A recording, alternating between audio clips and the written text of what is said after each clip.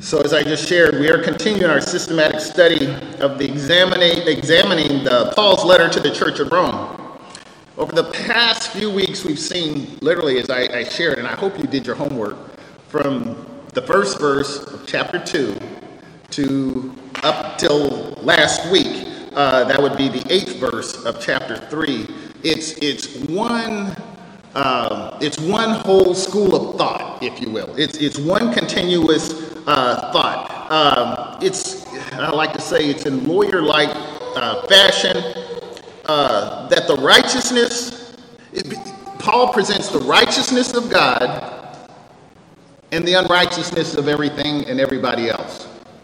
The righteousness of God and the unrighteousness of everything and everything and everybody else. If you're under the law, if you're next to the law, if you're over the law, if you can't spell law, it's the righteousness of God and the unrighteousness of everybody else.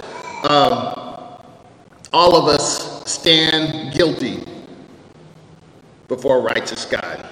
Now, again, I want to caution everyone before we look at it and say, well, we're talking about law. You know what? I'm not Jewish. I'm not a practicing Jew. I'm not trying to be the holder of the law. I'm not there. This doesn't apply to me. Or on the other hand, if I'm a Roman or the 21st century equivalent of that, I got it made. We need to understand that as Paul was presenting this, it was to be a Roman, apart from the law. It wasn't just living in a better zip code or eating better food. It was literally often the difference between freedom and non-freedom, having enough to eat, having nothing to eat. And that's why Paul goes to great detail to say, well, I'm not having any of this. I'm not having you thinking that I'm a part of the law, and so my righteous pursuit of obedience to the law somehow earns me credit. And because I'm not a part of the law, I'm a Roman or I'm an intelligent Greek, that somehow, I'm good. I'm good. As he said, and we shared last week in the 12th verse of the 2nd chapter, you ought to find yourself somewhere in this verse. All who sin apart from the law will also perish apart from the law. And all who sin under the law will be judged by the law. Where are you in here? Either you're under the law or you're apart from the law. And there's no okayness. There's no righteousness. There's no, it's kind of like where the sun beams down in Bakersfield or Barstow or any other desert place, and there's no relief from the light of the sun. It covers everything and everybody. There's no righteous shade, if you will. It didn't matter 2 millennia ago, and it doesn't matter now. Nothing has changed. As I shared before, I share now. A lot of folks will look at, well, the things and the attributes of God of the Old Testament. That's a little scary. But the attributes and characteristics that we think we see in the New Testament, that's cool. It's the same God. It's the same. Nothing's changed. It's the same God. What has changed is what Paul is trying to explain, and we'll see further and further as we go through Romans. It's the intersection of space and time by God of the universe, Jesus Christ, coming in and being that advocate, being that perfect sacrifice. It's like, but nothing else has changed. God is still righteous.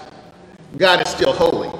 And we're still unrighteous, and we're infinitely unholy. So today we want to begin at the 9th verse of the 3rd chapter, where we read, after all of that, from chapter 2:1 all the way to 3:8, Paul then says, what shall we conclude then? Do we have any advantage? Not at all. For we have already made the charge that Jews and Gentiles alike are all under the power of sin. I don't want to get into it. That's a Bible study kind of thing, but there's a bit of theological discussion regarding the translation of this pivot. But I'm persuaded that the NIV has it right. Given everything we've discussed, what should we conclude? What is the bottom line? Do we, whoever we is, do we have any advantage? Absolutely not. Absolutely not. And again, not completely clear who the we Paul is speaking about, Jews under the law or Gentiles outside of the law. He kind of wraps it all up and is like either intentionally or unintentionally, really doesn't matter, by saying we are all under the power of sin.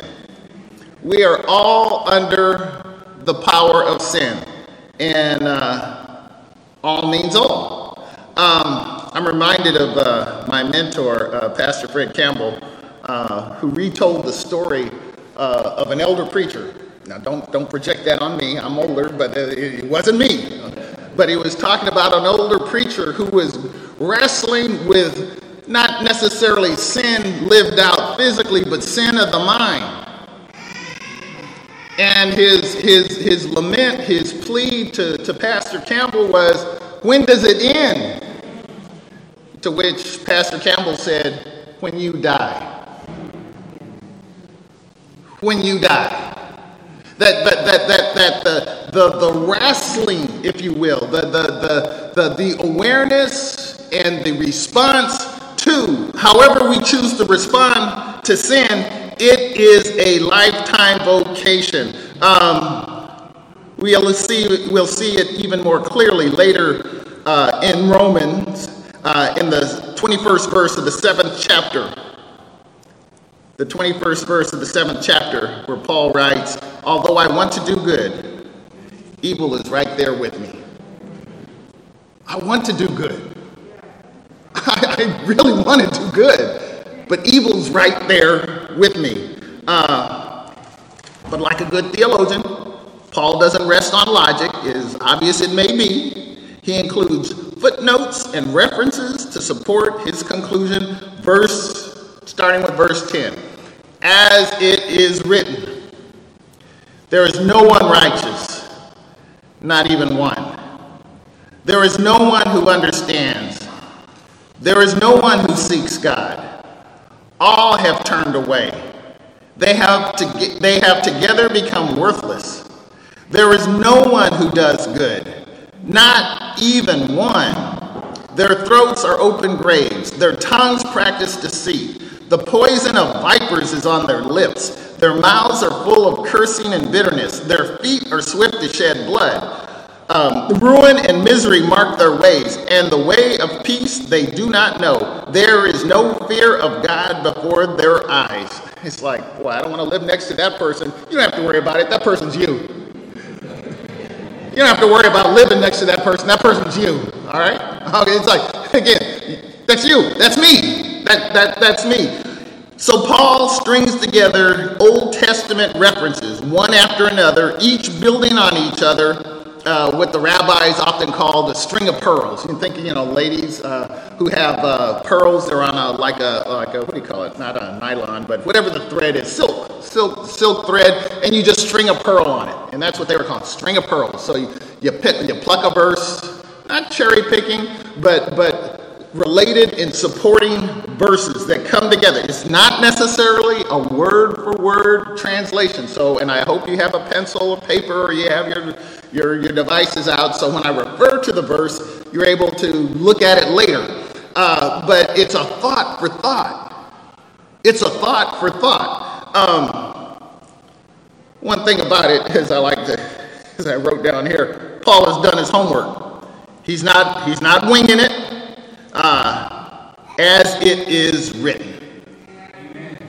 As it is written is one of my seminaries that I've shared with you before. I share now. One of my seminary professors often said, "What does the text say? What does the text say? Not your opinion, not what Mama said, not what even I said. What does the text say?" and look at the text in the context and the setting in which it was given.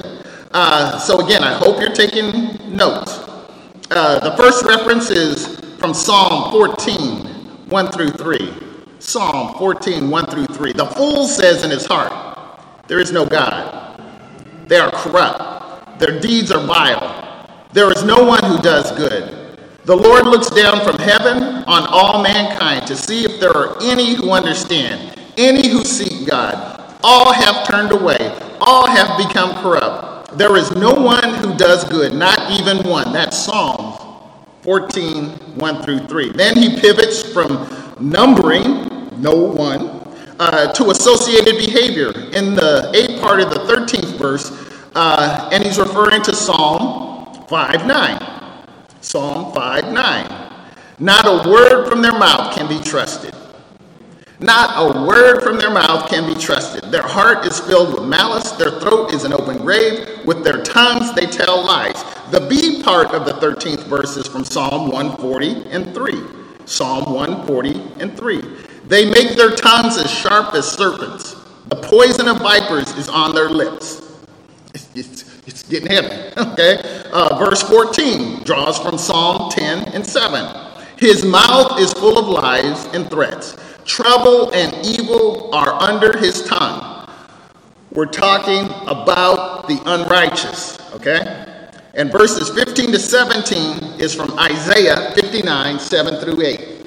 Isaiah 59, 7 through 8.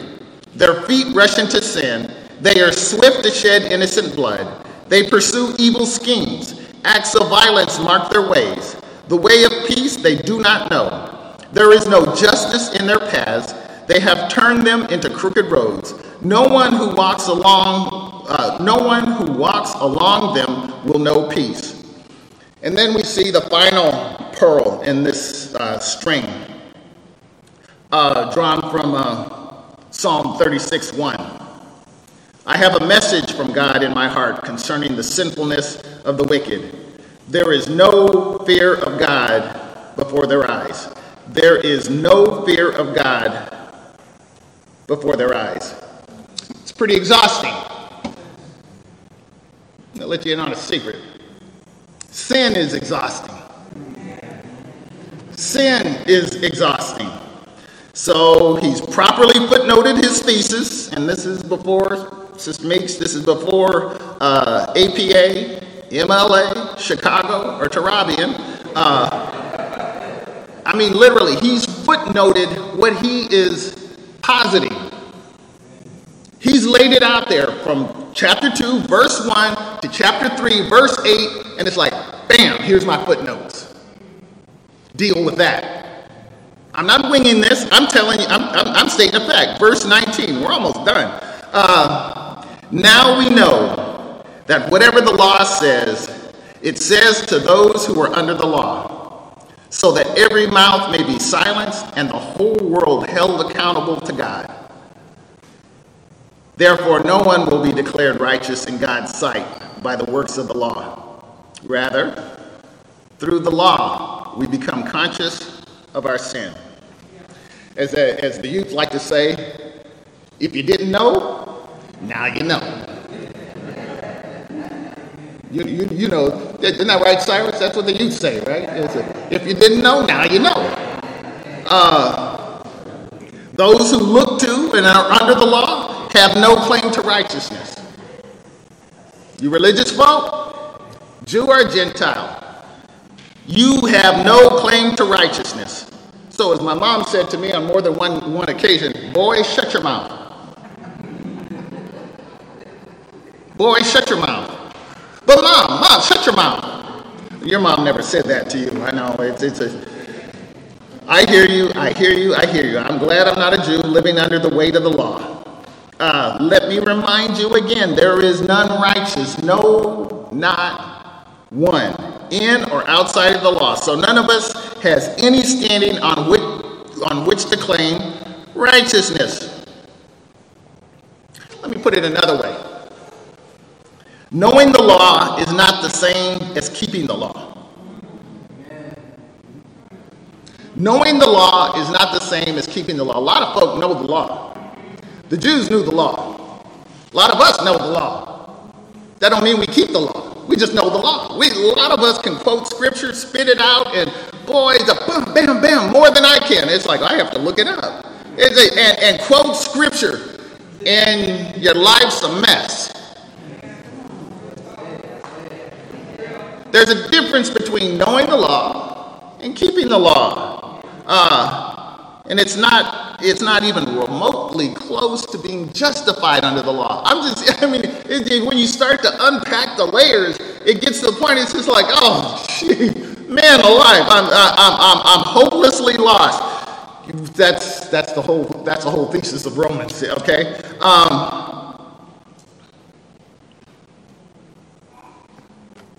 Kids appreciate this. We all know the story of Snow White, right? There was a queen. She was described as evil. I didn't describe her that way. That's how the story goes, okay? And if you look at be it Disney or anyone else, the caricatures, even the portrayal of the person, you kind of got the dark eyes, the furrowed brow, you just kind of make that person look evil, with long tapery fingers, with long fingernails that claw your eyes out, all of that. It's less than flattering. But honestly, as I was thinking about this, I think that's an inaccurate portrayal. Because I think that person, that queen in this case, could have been anybody. Why do you say that? Who other than a crazy person would stand in front of a mirror and have the temerity to say, "Mirror, mirror on the wall, who's the fairest of them all?" If I'm ugly, I'm not going to stand there and say, "Mirror, mirror, oh, it's cracked already." No, if I'm approaching that mirror, kind of like the guy who said, "Good master, what one thing should I do? Because I think I'm pretty good already." And so the queen is like, "Mirror, mirror on the wall, don't I look fairer than them all?" I doubt the queen was anything but physically ugly. I really do. Why else would you subject yourself to that? I know I'm chubby. I don't need to stand in front of the mirror and say, "You're chubby." I know that attribute of myself. The problem is when I don't think I'm chubby, or I don't think I have an imperfection on my face, then I go to the mirror and say, "Good master, what one thing am I missing? You're a pretty good guy. You're a good master. Maybe this relationship thing with you, Rabbi, will just shave off some of the rough edges of life and make me a better version of me." You've heard that before, right? You be your best self. Be your best. The best I can do is help. That's the best I can do. It's a low bar, but that's the best I can do.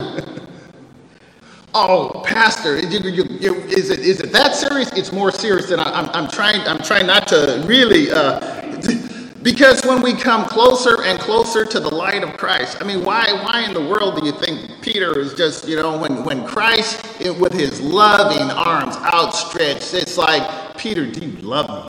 Do you love me?" It's like, stop it.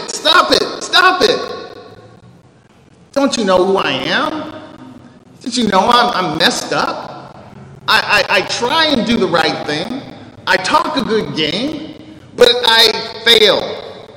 And what does Jesus say? "Feed my sheep. Feed my sheep." See, ours is not, you've seen that commercial. I think it's Geico, the insurance commercial. It's like the aunts that come and visit the house. "Nice house. Hope you can keep it clean." That's kind of how we approach, if we're not careful, we'll approach our relationship with God. "Nice house. Hope you can keep it clean." Expired. Expired. Expired. I'm telling you. Mirror, mirror on the wall. Who's the fairest of them all? It ain't me. And don't get beside yourself. It ain't you either. It's not you. We'll see later. Paul exclaimed. So good. I'm closing. In the 7th chapter of this letter, this is what Paul says to all of this. And it's like the seminal part of the whole letter. Thanks be to God, who delivers me through Jesus Christ, our Lord. That's our out. That's our ace. He's paid it all. He's done it all. And even though I've got dust all over the place, Jesus comes in with his Swiffer mop or whatever metaphor you want to use and cleans up all the garbage in my life. Let's pray. Our Father, our God, so thank you for Jesus Christ. Thank you, Father, for all that he continues to do for, through, and with us, molding and shaping us into his perfect image. Father, we thank you. Be with us now, Father, as we think about and reflect on the sacrifice that was paid 2 millennia ago on our behalf. Thank you. It's in Christ's name we pray. Amen. Amen. Angela.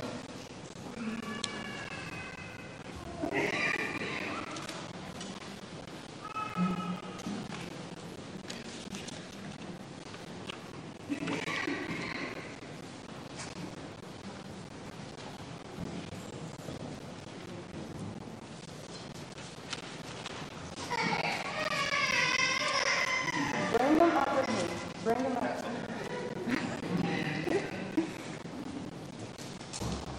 Is this yours? Yes. Should I bring mine? Yes. No, you'll Can I do mine later? Yes. Okay.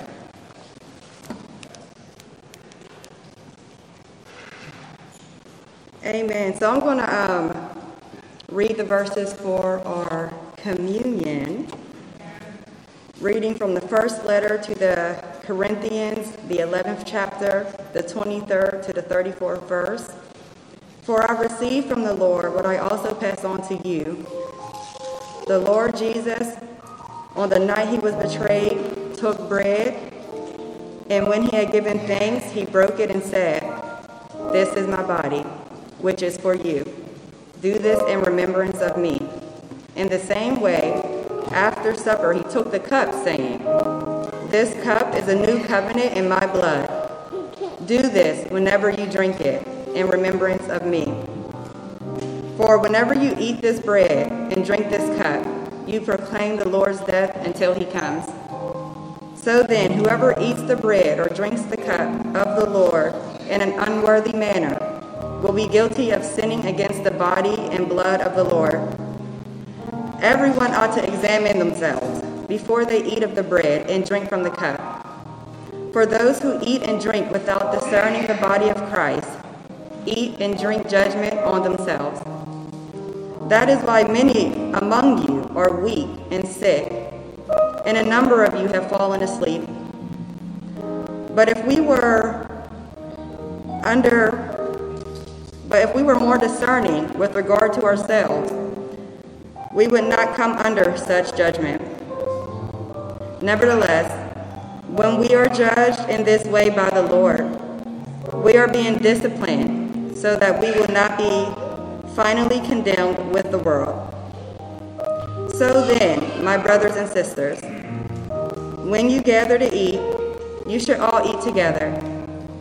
Anyone who is hungry should eat something at home, so that when you meet together, it may not result in judgment. And when I come, I will give you further directions This is the word of the Lord.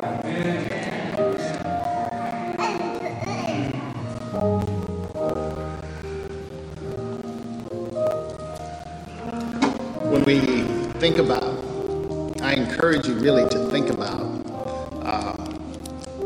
if you had I don't know, maybe everybody here is debt free, literally, in terms of their finances. But imagine whatever your mortgage is,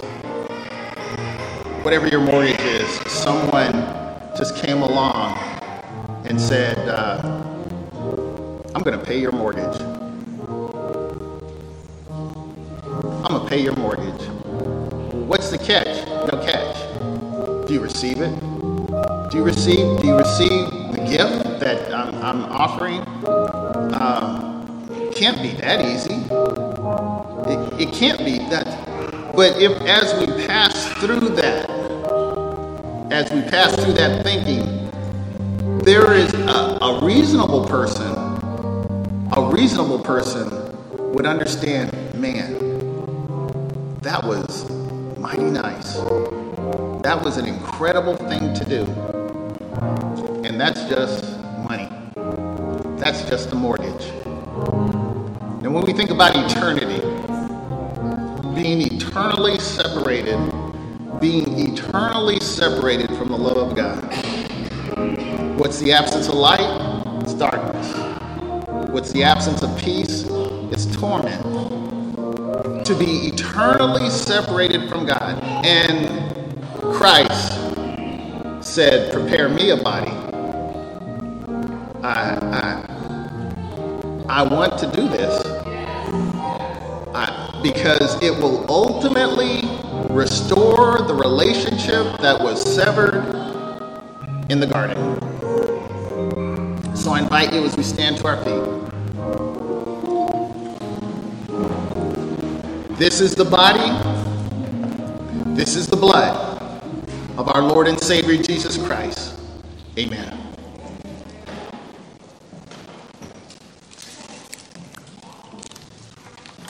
What can wash away my sin?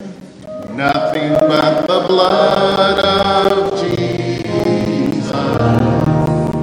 What can make me whole again? Nothing but the blood of Jesus. Oh, precious.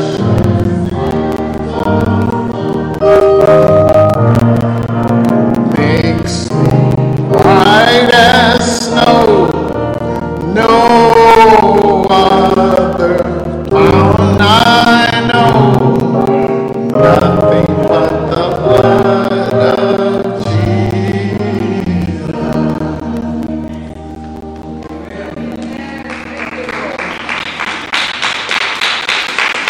Bow your heads and hearts with me. Our Heavenly Father, again, we say thank you. Thank you for this day. Thank you for this opportunity to